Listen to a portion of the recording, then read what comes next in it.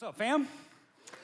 Hey, guys. Hey, let's welcome in our whole family online as well as all the spaces here. We got family from India and Israel and Colombia with us. So come on, let's welcome everybody in today. Hey, guys, we are in week 6 of the series that we're calling Blessed. Everybody say blessed. Blessed. If you want to be blessed, you are in the right place today.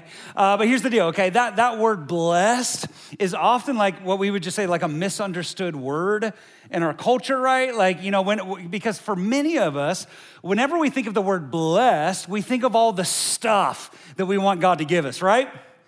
Come on, somebody. You know what I'm talking about. Ladies, you pray, God bless me with a fine husband who can make it rain, you know what I'm saying? Guys, you pray, God bless me with a baddie. Come on. Give me a fine-looking girl. Come on. God bless me with a raise at work. God bless me by canceling my student debt.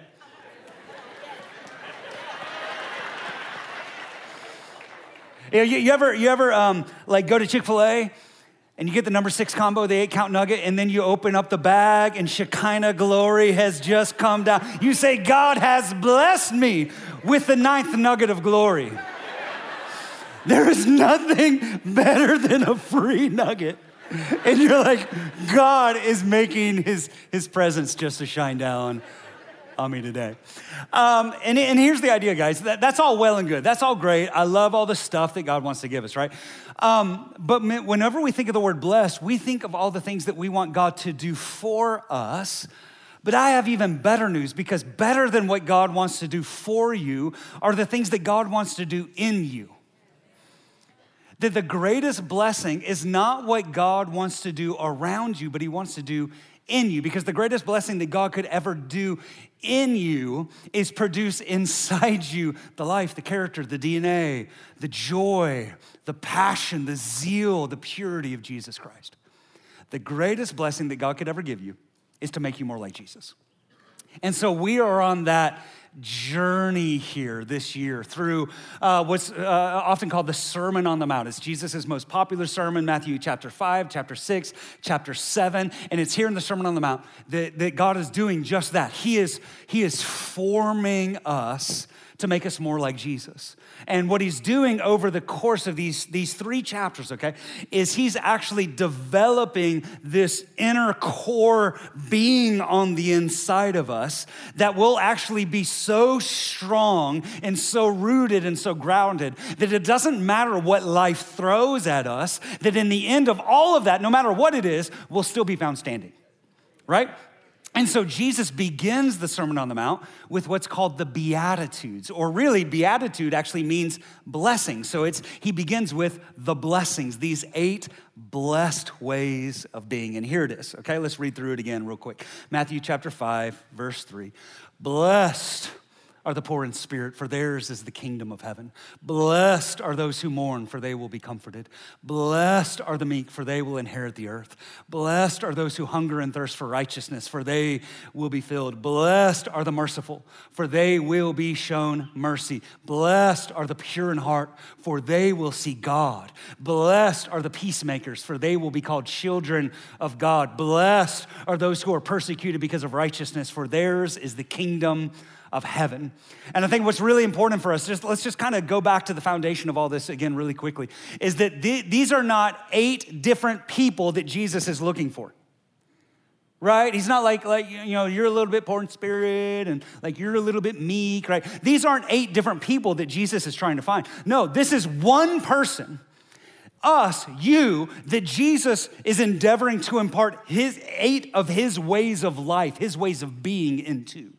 Right? And as we begin to become more like him, as we begin to walk this way, that the angels, they stand, and in essence, that idea, that understanding of the word blessed, makarios in the Greek, that the angels stand up and they say, congratulations, you're blessed because you're beginning to look like him and talk like him and walk like him and act like him. You are blessed. You may not always feel blessed, but you are blessed. And what's really, the other thing that's really important for us to understand, okay, is that these 8 things, these 8 Beatitudes, these aren't just randomly ordered. These aren't just 8 random things that Jesus says. No, the Beatitudes build Okay, there's an intentional order that Jesus lays these out in. So maybe think of it like this, okay? Is the first three, being poor in spirit, and blessed are those who mourn and those who are meek. That's emptying yourself, okay? So think about it like this. We say, God, fill us. The problem is God can't fill us if we're still full of us. So first off, we have to empty us. Then we get to the fourth beatitude. Blessed are those who hunger and thirst for righteousness, for they will be filled. Now we've emptied ourselves. Now we're beginning to be filled with the things of God, right? Now we arrive at 5, 6, and 7, where merciful, the pure in heart, and the peacemakers, what it looks like to begin living life full of God until we arrive at the final beatitude, the 8th one, where it looks like to actually live this life out where we're being persecuted for righteousness' sake. So just in essence, here's the journey, okay? Here's the beautiful journey. If you're with us on this whole ride, okay? We begin with being poor in spirit, saying, God, I am nothing, have nothing, can do nothing. I'm so broken, I'm so wicked, I have nothing to offer. That's the first beatitude. And by the time we get to number 8, we're so like Jesus that we're being persecuted like he was. That's the journey we're on. Okay, and the 4 of y'all are really excited.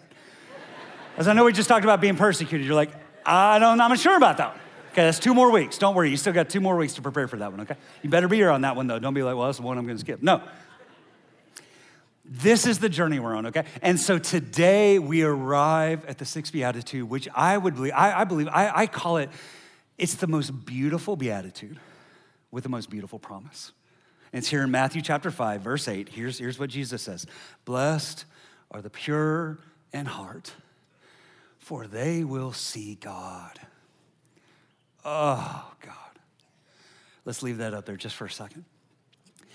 Am I the only one who is simultaneously encouraged and discouraged when I read that? Right? Come on, let's be honest, okay? I am so encouraged because it says I can see God. And so I get my hopes up. But then I read about what's it gonna take to see God. And I'm like, because I know the state of my heart is not pure like it should be, right? It's not pure like it should be. And here's what I really want us to notice, okay? Jesus does not say, blessed are the pure in head, okay? This whole journey, being a Christian, being a Christ follower isn't only about doctrine, even though it is about doctrine. You have to have right belief, right? Okay, but it's not only about doctrine. Jesus also does not say, blessed are the pure in hands, which is really what we would expect him to say. But it's not saying that how we live our lives doesn't matter. Absolutely how we live our lives matter. But it's not only about how we live our lives. And what Jesus is trying to do right here, guys, it's so important. It's untalked about, so therefore we don't think about it, is Jesus is trying to get beneath the surface and get to the center of it all. He's getting to this thing called the heart. So what is the heart? Okay, what is the heart? I just say it very simply. Biblically, the heart is the real you. Okay, listen. Okay, is it too early to be having this conversation? Right? Listen, here's the idea, guys. You can fool everybody, but you can't fool God. Because the heart is the real you. And man looks at the outside, but God looks at the heart. Right? God sees beneath the surface. So what is the heart? The heart is the real you. The heart is your mind, your will, your emotions. It is your intellect. It's your feelings. It's your motivations. The heart is the real you. And in Proverbs, it says it really simply. Proverbs 27:19 says, as a face is reflected in water, so the heart reflects the real person. That's the real you. And here's what Jesus is saying. He's saying, blessed are those who are pure, not just on the surface, but at the source. At the center of your very being, you are pure. Because everybody else sees this. And you know a little bit of this, but God's the one who really knows the real this. And so it's not just being clean out here. It's about being clean in here. And all throughout the Bible, God, you'll see it now when you read. All throughout the Bible, God is talking about the heart. He's going back to the heart. Because the heart is the real you, not the part that everybody else sees. It's the real you, all the gooey center of who you are. That is the heart. And God looks at the heart. And so I love this. Matthew 15, we see this kind of portrayed in one of the best ways. And here Jesus does what Jesus is always doing. Jesus is picking fights with the Pharisees. I love it, the religious leaders of the Pharisees. Okay, Matthew 15 says, then some Pharisees came up and they're asking a question. They're saying, Jesus, why do your disciples break the tradition of the elders? They don't wash their hands before they eat. Now, I know for us, we're like, well, gross. Yeah, you should wash your hands. No, that's not what they're talking about. They're not talking about washing their hands. They're talking about ritual purification. And here's the idea, guys. These Pharisees, at that time, their idea of purity was that you would get impure from the outside in. So therefore, they did not go bad places. They did not be around bad people. They weren't around places where bad things was happening. Why? Because impurity works its way from the outside in. So all their focus was on ritual purity, not touching bad things, going bad places. But here's really what Jesus is trying to get us to begin understanding, is that the Pharisees were more concerned with washing their hands than washing their hearts. They were more concerned about having clean hands than they were about clean hearts. They were more concerned about having pure hands than they were about having a pure heart. And so we jump ahead to verse 7, and Jesus says, you hypocrites! Isaiah was right when he prophesied about you. These people honor me with their lips, but their hearts are far from me. And here again, guys, what Jesus is trying to get us to understand, he's saying it's possible to look great on the outside, to say the right thing, to do the right thing. Come on, to worship at the top of our lungs. Come on, ladies, to put on your church hat. Come on, men, to put on your Sunday best, right? And we come in here and we worship at the top of our lungs, and we're in the building, but our hearts are a million miles away. It's possible to look like you love God, but in your heart you hate God. And here's the reality, guys. Here's the reality. I can't judge that because listen, all I see is the outside. And so I don't know. But God sees what's happening in the heart. He sees it all. So Jesus, I love this. He kind of Heismans the Pharisees for a second. He kind of pushes them away. And he calls the crowd to him. He says, guys, listen and understand. What goes into someone's mouth does not defile them. But what comes out of their mouth, that's what defiles them. The purity doesn't work the direction you think that it does. The things that come out of a person's mouth come from the heart, and these defile them. For out of the heart, everybody say out of the heart. Out of the heart come evil thoughts, murder, adultery, sexual immorality, theft, false testimony, and slander. Everybody say out of the heart. Out of the heart come evil thoughts, murder, adultery, sexual immorality, theft, false testimony, slander. Listen, whoop, whoop, whoop. Listen, what Jesus is trying to get us to understand is that sexual morality, lying, and murder are not just outward sin issues. Those things don't just poof, appear out of nowhere. All those things begin in the heart. It's really a heart issue. It doesn't work from the outside in, it works from the inside out. Okay, let me say it like this. I don't know if y'all getting it, okay? Here's something that people love to say. The devil made me do it.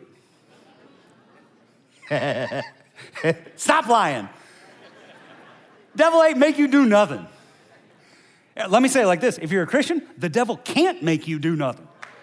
He can't. He has no control over your life. Right? And so, the devil made me sleep with my girlfriend. The devil made you go out, grab some dinner, get some drinks, go back to her place, put on a movie, get drunk, lay down on the couch, snuggle. Then the devil just made us do it. I don't know. The devil didn't make you do nothing. You did it because your heart wanted to do it. And then your flesh acted on it. It didn't begin on the outside. It's not about the outside. It's about the inside.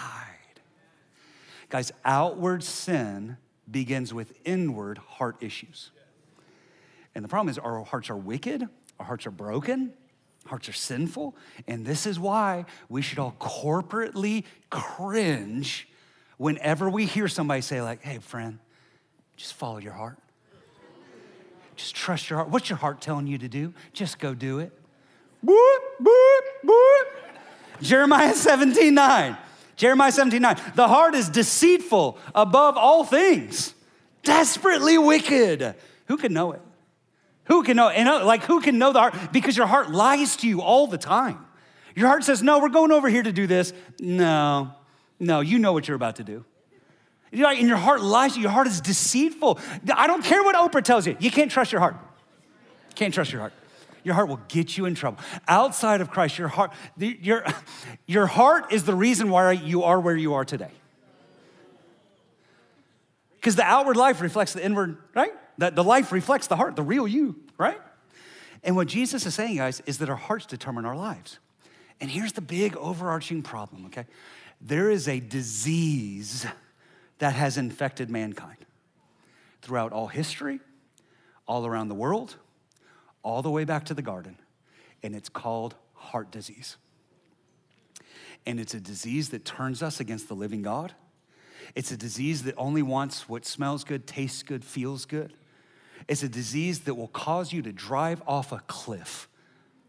And God is standing there saying, whoa, and you're like, no, I'm just gonna follow my heart. My heart's telling me to do it. No, man, your heart's broken. Your heart's wicked, and your heart's, even worse, deceitful. Your heart will lie to you and say, I know you think it's not up there, and it's really not up there, but it feels like it's up there, so keep going for it. And here's the problem. The only one who can cure heart disease is Jesus Christ. He's the only one. He's the only one. Who can cure it? Who can know it? Jesus can. So here's the deal. Let's kind of walk through these truths just for a minute, okay? Blessed are the pure in heart, for they will see God. So here's the first question. How can I become pure in heart? Okay, here's what we got to do. The first thing is this. We got to get a pure heart. Okay, now you're like, wow. Yes, okay, let me explain, okay? The first thing we have to do is we have to let God deal with our sinful hearts. That's really what it is. Because again, outside of Christ, my heart is dead. My heart delights in things that want to kill me. All right? That sin is not your friend. Sin isn't just something there to feel good. Sin is the carrot in front of you leading you off a cliff. All right? And we have to allow the Lord to come in and deal with that place in our heart. And apart from Christ, we are dead. But God. Come on, but God. If it wasn't for God, we'd be lost, right? And he gives us this great promise, all right? Romans 10:9. If you declare with your mouth Jesus is Lord and believe in your heart that God raised him from the dead, you'll be saved. Am I in the right place today? Praise God. Come on, God didn't have to save us, but he did. Has that grown tired on the church? Come on, that we can be saved? Do we think we deserve it at some point or something like that? Come on, guys, this is something. May the cross never fade in producing passion in our hearts, right? Like, praise God. If I confess with my mouth and believe in my heart that Jesus is Lord, I will be saved, okay? But I want us to pay attention to this, okay? Again, Jesus does not say confess with your mouth and believe in your head. Why? Because even the demons believe that Jesus is God. And they're terrified. Listen, we've cast out demons. I've cast out demons. You better believe demons know Jesus is God. They do, and they're terrified of him. But they're not saved. You ever heard of any saved demons? No, because they know it. It's what we would call intellectual assent. It's something that they know, but they've never actually received it because they can't into their heart. Okay, we can know things with our head as kind of like these detached truths that live out there, but that's not what Jesus is talking about. He's talking about this faith coming inside the very center of who we are, that I believe Jesus Christ is God. I believe he died on the cross for my sins. I believe the Father raised him again on the third day, and my whole life is oriented around that truth, and it has radically reformed me from the inside out. And when that happens on the inside of you, when you believe in your heart, you will be saved. And here's what he says. The good news just keeps on coming after that. 1 Corinthians 6:11. You were washed, you were made clean. You were sanctified, you were made holy. And you were justified, just as if I had never sinned, restored to right relationship to God in the name of the Lord Jesus Christ and by the Spirit of our God. And guys, here's what happened. Maybe you haven't had it explained to you before. When you came to faith in Jesus, Your heart was made pure. You got a pure heart. Okay, scripture would say it like this: God took out of you a heart of stone and put in a new heart. And the blood of Jesus Christ washed you clean of all your sin. And now when the Father looks at you, you are as pure as Jesus. You're as pure as Jesus. I know some of you are like, but you don't know what I've done. You're right, I don't. But the Father does, and he took what you have done, and he nailed it into the feet of Jesus, and he nailed it into the hands of Jesus, and it was thrust into the side of Jesus, and it was pressed down on his head as a crown of thorns. That on the cross, the Father punished your sins in his Son's body so you could be pure, and so you could be clean, and so you could be holy. And because of that, you have a pure heart. You have a pure heart. But here's the deal. I know we fight with this, but I still sin. How do I reconcile it? How do I reconcile that I'm a saint who still sins?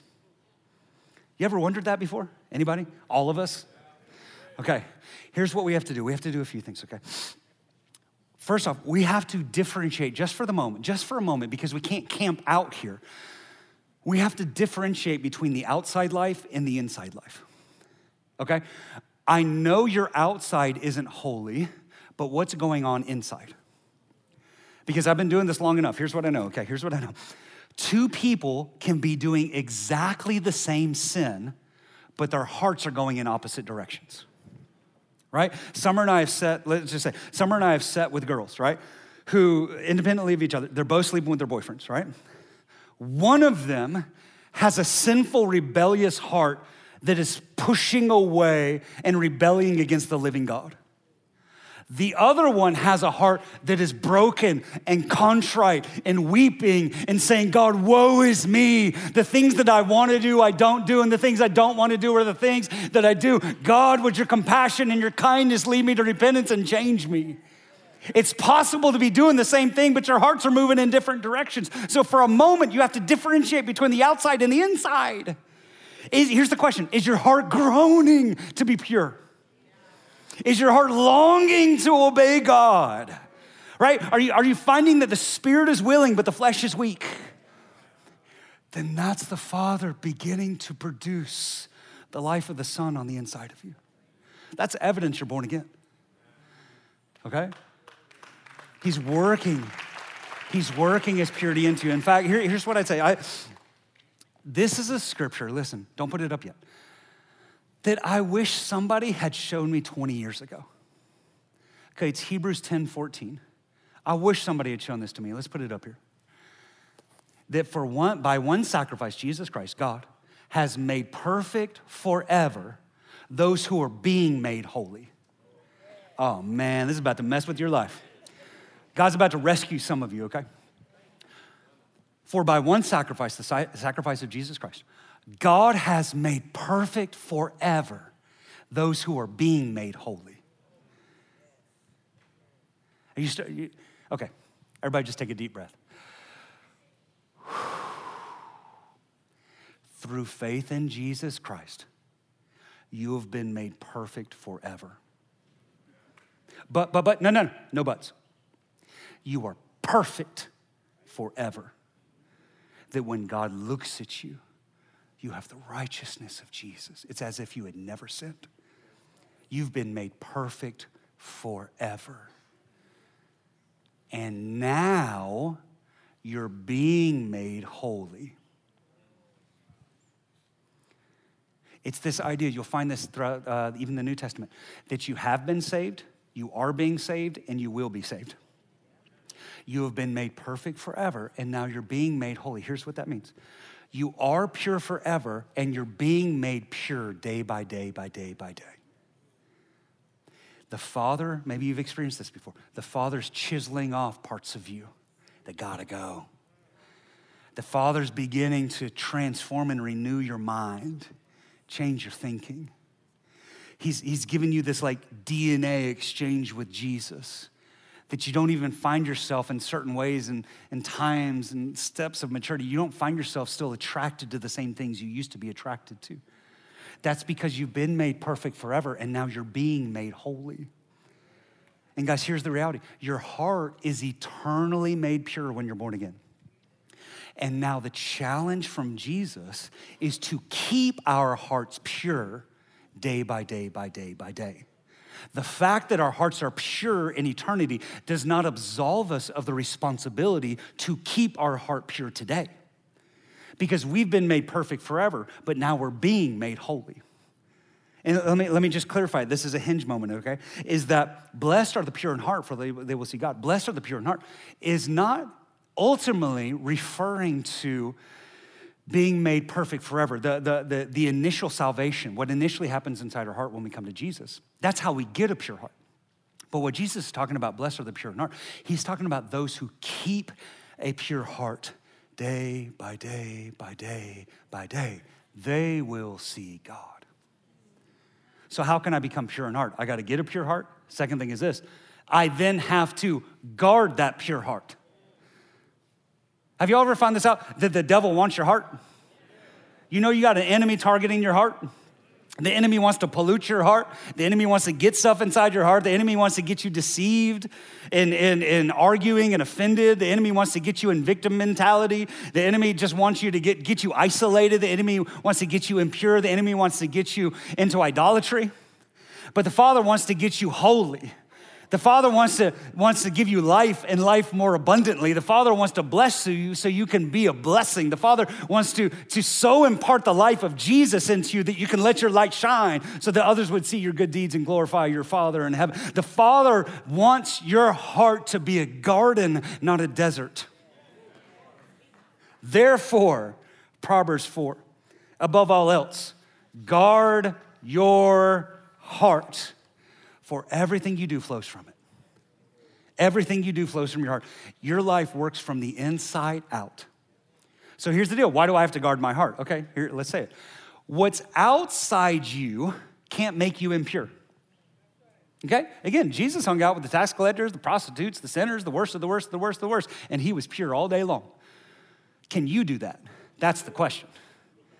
Maybe you can, maybe you can't right now in this season of your life. Okay, so here's the deal. What's outside you can't make you impure, but what's outside you can influence you. Okay, so what I have to do, I think about it like this. I have to set up a guard tower in my soul to be on the lookout for anything that's trying to come in and influence me, right? And just in the same way, I'm not gonna let a punk stranger come into my house and mess with my kids. You better believe I'm not gonna let the punk devil come in and start messing with my heart. Because out of my heart flow the issues of life. And so we gotta guard our hearts.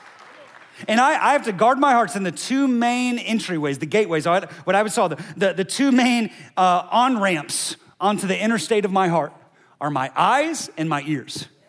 I gotta guard it, man. I gotta guard it. I'm not saying be a prude unless you need to be a prude right now. What's influencing you? Because here's the deal. We're not called to be, what do we say? We're not called to be thermometers. We're called to be thermostats. A thermometer is influenced by everything around it. A thermostat changes the things around it, right? You're called to be in it, but not of it. And here's the good news, guys. You can be in it and influence it, but if you're in it and it's influencing you, you need to take a step back. So let me say it like this. I'm not telling you what you can watch on TV, but the Holy Spirit is. I'm not telling you what movies to go to or not to go to, but the Holy Spirit is.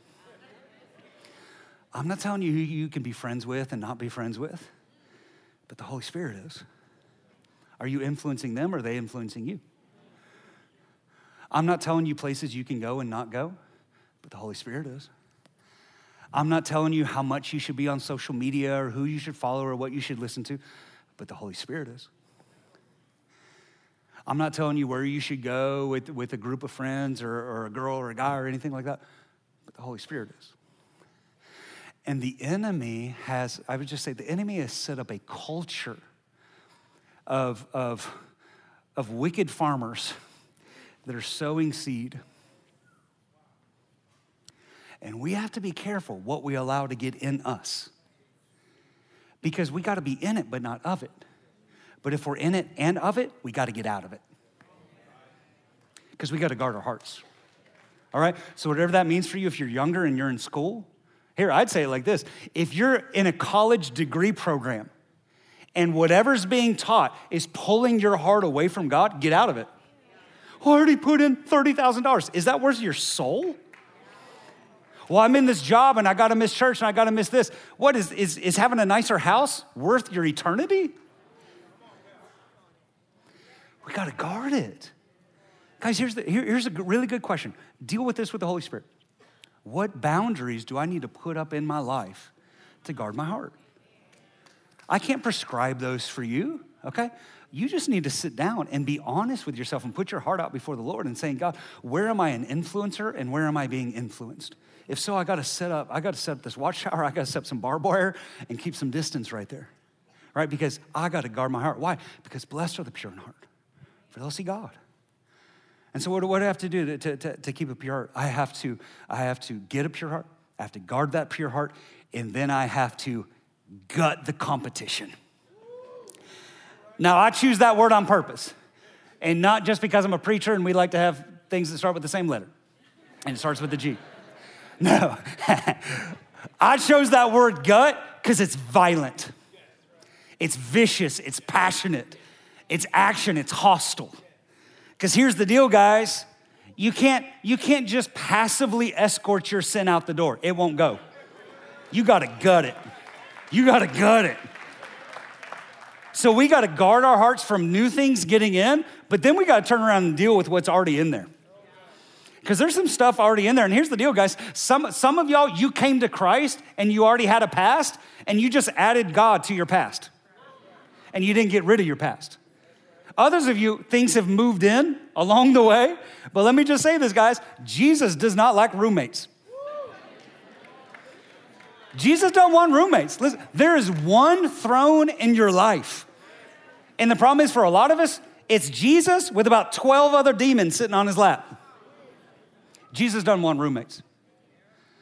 And a pure heart is one without pollution, without division, without distraction.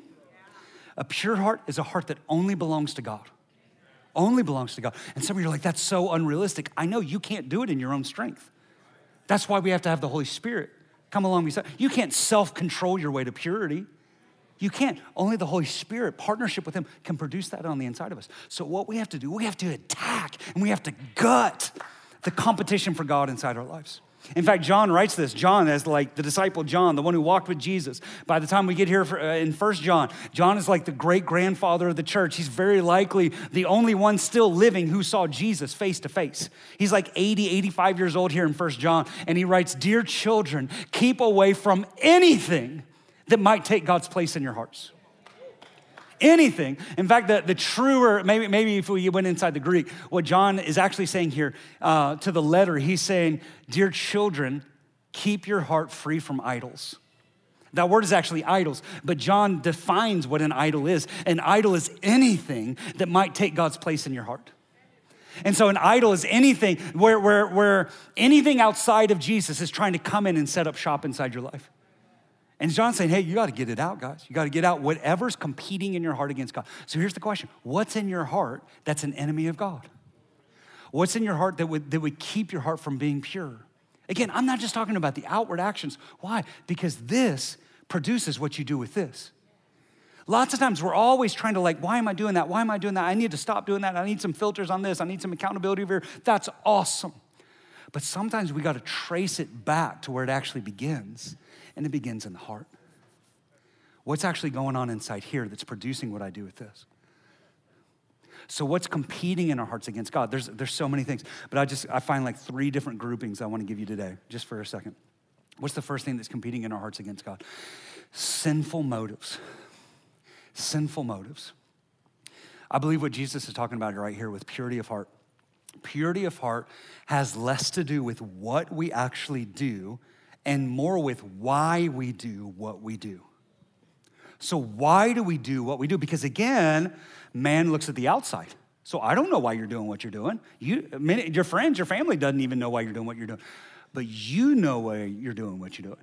And even more importantly than that, the Lord does, right? So maybe it plays out like this.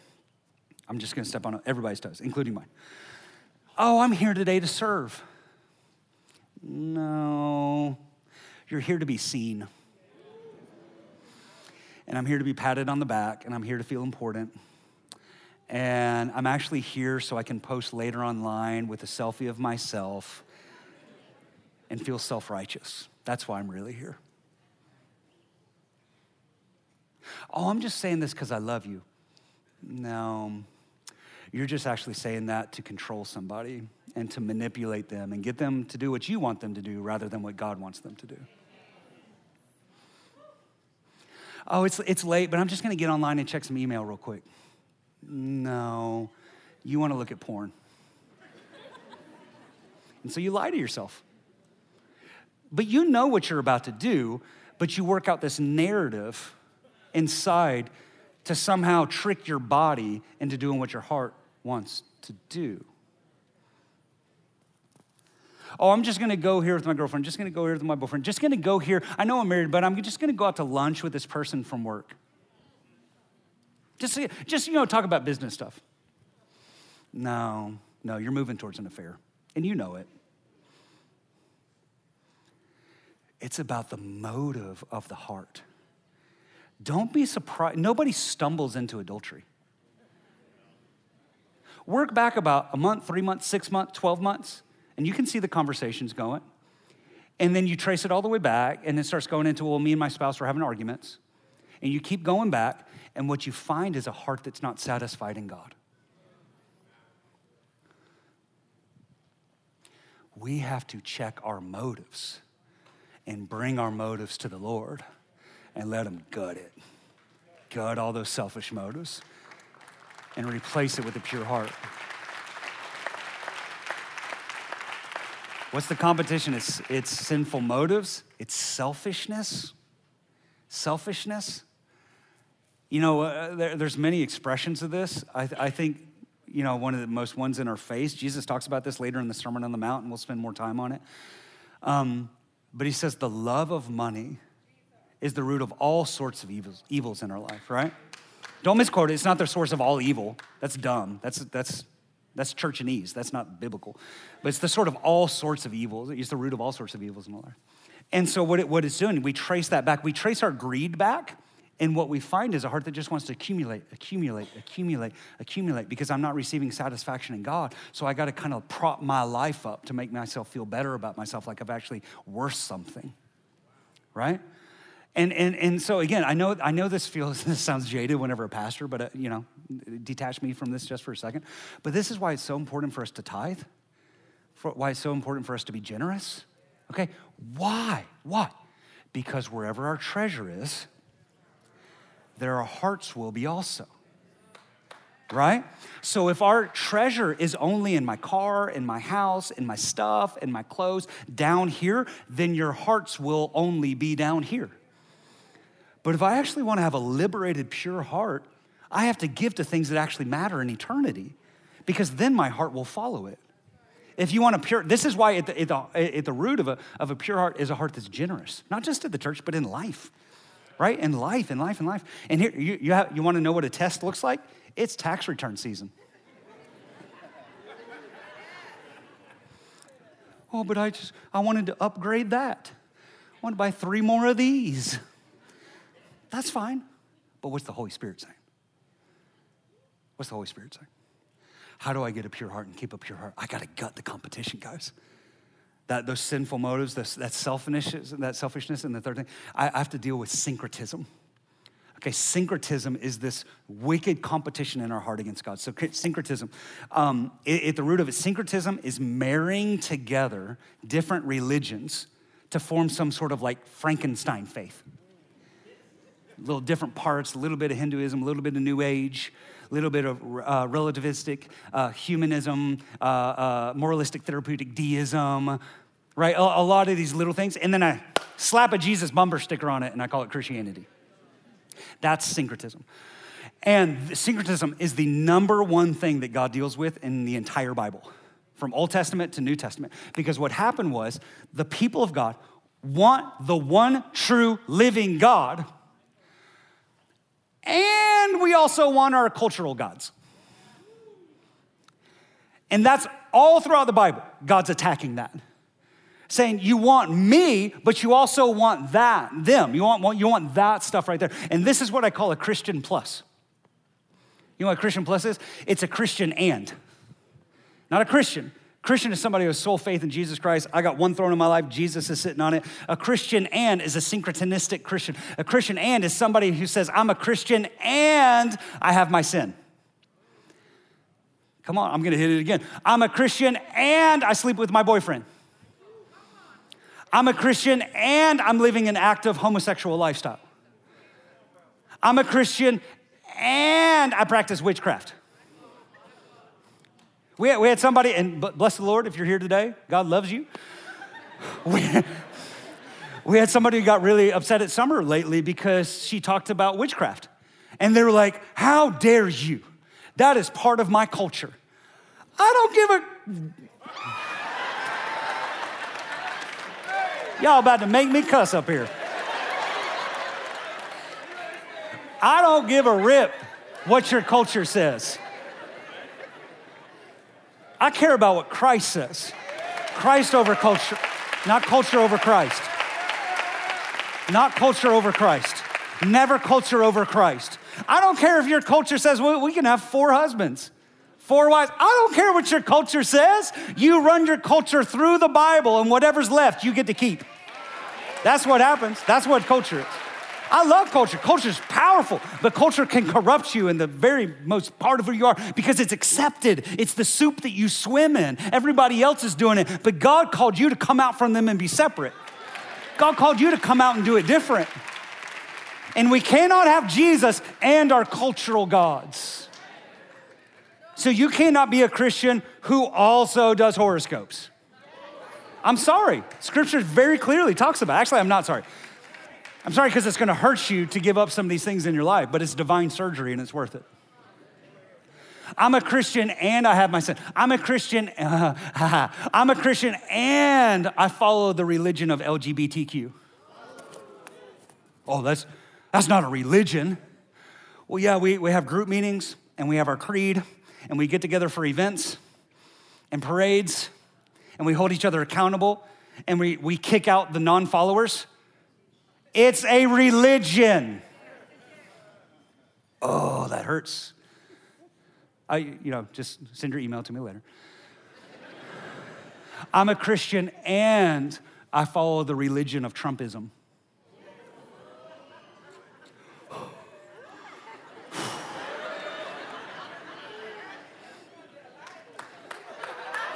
Listen, it's not a religion. Okay, well, let's just expand it out. Politics, whatever tribe you follow. All right, we have our group threads, and we have our events that we go to. Some of them make the news, some of them don't. And we kick out the non-followers, and we hold each other accountable. It's your religion. It's what I talk about all the time. Things that gets me excited, things that gets me down, things that gets me offended. It's your religion. I'm a Christian and I manifest. Now, here's the deal. Send them to, I'm not going to tell you where to send the emails to. No, but listen, here's the deal. Especially if you've been in church for a long time, that word manifest has been hijacked. Okay, so manifest, there's a pure meaning to manifest. Manifest is God's going to manifest his power. He's going to manifest his greatness. He's going to manifest his promises. He's going to manifest the life of Jesus through your life. Awesome. But that word's been hijacked. And so now that word manifest actually is associated with what's called the power of attraction or the secret. And what it is say it's name it and claim it, tapping into universal energies. It's new age. It's saying, I'm gonna manifest a raise. I'm gonna manifest my greatness. You have no greatness. You are nothing, have nothing, and can do nothing apart from Christ. Every good thing comes from him. And so guys, being a Christian plus has to go. It has to go. Because being pure in heart means being without mixture. Being without mixture.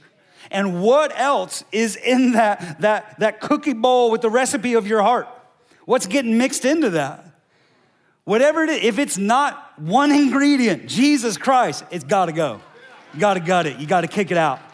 Got to get out those selfish motives. Got to get out those lustful intents. Got to get rid of those greedy motives. All the wicked things that just kind of work their way in over time and just become part of who we are. And we rationalize it. We come into church and we lift up our hands, and we come near to God with our lips, but our hearts are far from him. It's got to go. It's got to go. It's got to go. Why? Because we want to see God. We want to see God. Can we just say it just for a second? Like, listen, can we deal with this like broken churchianity? That some of us, we just live in these 7-day cycles and we think that like being a Christian is like, I go to church one time and I'm trying to be a good person. No, man, I want to see God. Listen, this thing isn't about dull, dry, boring, just trying to be a good person, go through the right steps. No, I want to see God. I want to see God. Psalm 24, verse 3, who may ascend the hill of the Lord? Who can stand in his holy place? He who has clean hands and a pure heart, who does not lift up his soul to an idol or swear deceitfully. Who can ascend the hill of the Lord? Who can see God? The one who has a pure heart. Blessed are the pure in heart, for they will see God. And the reward for the pure in heart is the greatest reward that anyone could ever receive. The greatest promotion anybody could ever receive. We will see God. And we will see God in this life. Listen, here's what I mean. We'll see, here's what I've discovered about myself. When I am walking the most pure before God, when I am guarding my heart to be diligent about it, when I'm partnering with the Holy Spirit to gut these things and get them out, and my motives are being purified, and my heart's being purified, I begin to see God everywhere. Listen, like I see God in my marriage.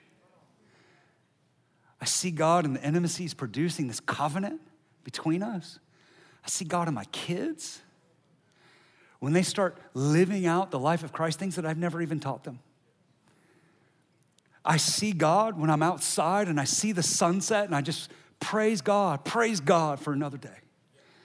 Praise God. I see God in miracles. I see God when he liberates people and sets them free. I see God when I read the Bible. I see God when we're in here and we're in worship. And I look around the room and what I see on your face is the resurrected Jesus. The fact that the tomb is empty and Jesus is alive. And I see him in prayer. And guys, here's the thought, guys. There is a place in life where you are so experiencing God and so seeing God that honestly, hear this the right way. It wouldn't even change anything if he just walked into the room because you're already seeing him. You're seeing him. Because blessed are the pure in heart, for they will see God. So we will see him in this life, and we will see him in the life to come.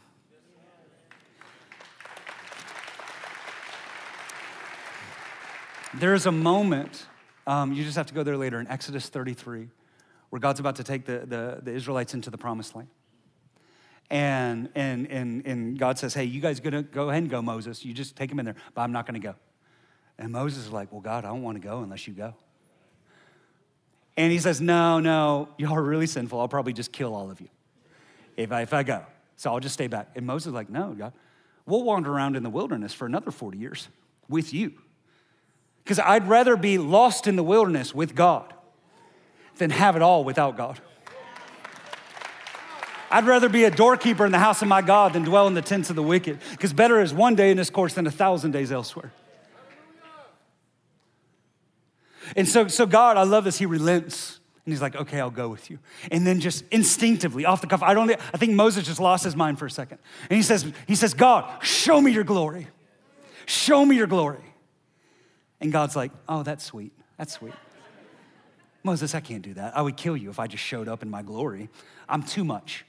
I'm just too much. All right, I love it. And so what he does there in Exodus 33, he says, here's what I'll do. I'm gonna take you and I'm gonna hide you in the cleft of a rock. And I'm just gonna cause my name to come past you. And in some way that human words can't do it justice, like Moses sees God's back as he passes by. And he comes down from that place and he is like on fire. like everybody is like putting on sunglasses because he is shining with glory because he's been around God. It was the cry of Moses' heart to see God. And even though we cannot see God in his fullness today, there is coming a day we will. And Paul writes this in 1 Corinthians 13:12.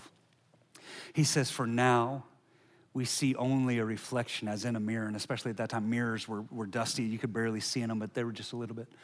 Then we shall see face to face. Now I know in part, then I shall know fully, even as I am fully known. Today, let me say it like this. We can only see God's shadow, God's fingerprints, God's echo. We can only see little glimpses here and there. Maybe in nature, maybe in your marriage, maybe in miracles here and there. But there is coming a day when we will see him face to face. We will stand in his presence. And on that day, the angels will stand and say, congratulations, blessed are the pure in heart, for you're about to see God. So what is our simple response? 1 John 3:3. All who have this hope in him purify themselves just as he is pure. All who have this hope in him purify themselves just as he is pure. To get a pure heart, to guard a pure heart, to gut the competition. Got to purify ourselves. Why? Because blessed are the pure in heart, for they will see God. Let's pause right here and let's purify our hearts. Father, we hear the call, we hear the question, Psalm 24. Who may ascend the hill of the Lord? Who can stand in your holy place? He who has clean hands and a pure heart. And so today, God, we cry out like the psalmist. And we say, God, create in me a pure heart, oh God. Create in me a pure heart, oh God. Because I want to see God. And so before we can kick out the competition, we have to get a pure heart, okay? So here's the deal. I don't know how you came in here. I don't know if this is your first time or your 100th time. I don't know if you're raised in church or the first time even beginning to hear the gospel of the work that Jesus did. Maybe some of you've been in church a long time, but it's just been a head thing. You believed in your head. It was like it was a fact out there, but it never actually became at the center of who you are in your heart, influencing everything about you. And today, God's calling, and he's saying, hey, I want to take out a heart of stone and give you a heart of flesh. I want to give you a new, pure heart through faith in Jesus. And so if that's you today, if you say, hey, today I need to put my faith in Jesus and get a new heart, I want to invite you just wherever you're at, just so I know who I'm talking to. Can you raise your hand? Yeah. That's a lot of us, guys. That's a lot of us. That's awesome. I see you. You can put your hands down. I see you. I see you. I see you. Here's what we're going to do, okay? We're going to pray this prayer, but again, here's the idea of a prayer. Is a prayer has to originate in the truth of the heart. So if you can pray this from the center of who you are, I invite you to pray with me. And so let's pray like this. Say, Jesus, today I confess with my mouth Jesus is Lord. And I believe in my heart at the center of who I am that the Father raised you from the dead. I believe Jesus went to the cross for the sins of the world and my sins, and those sins have been paid for. And Jesus is alive. So right now, I turn from those deeds of darkness. I turn from my sin, from my syncretism, from my selfish motives, from my sinful heart. And I turn to Jesus. I put my faith in you. I give you my heart. I give you the real me. Come in Take out my old stony heart and give me a new pure heart. Right now, I am born again, and I am perfect forever because of Jesus, and I'm being made holy.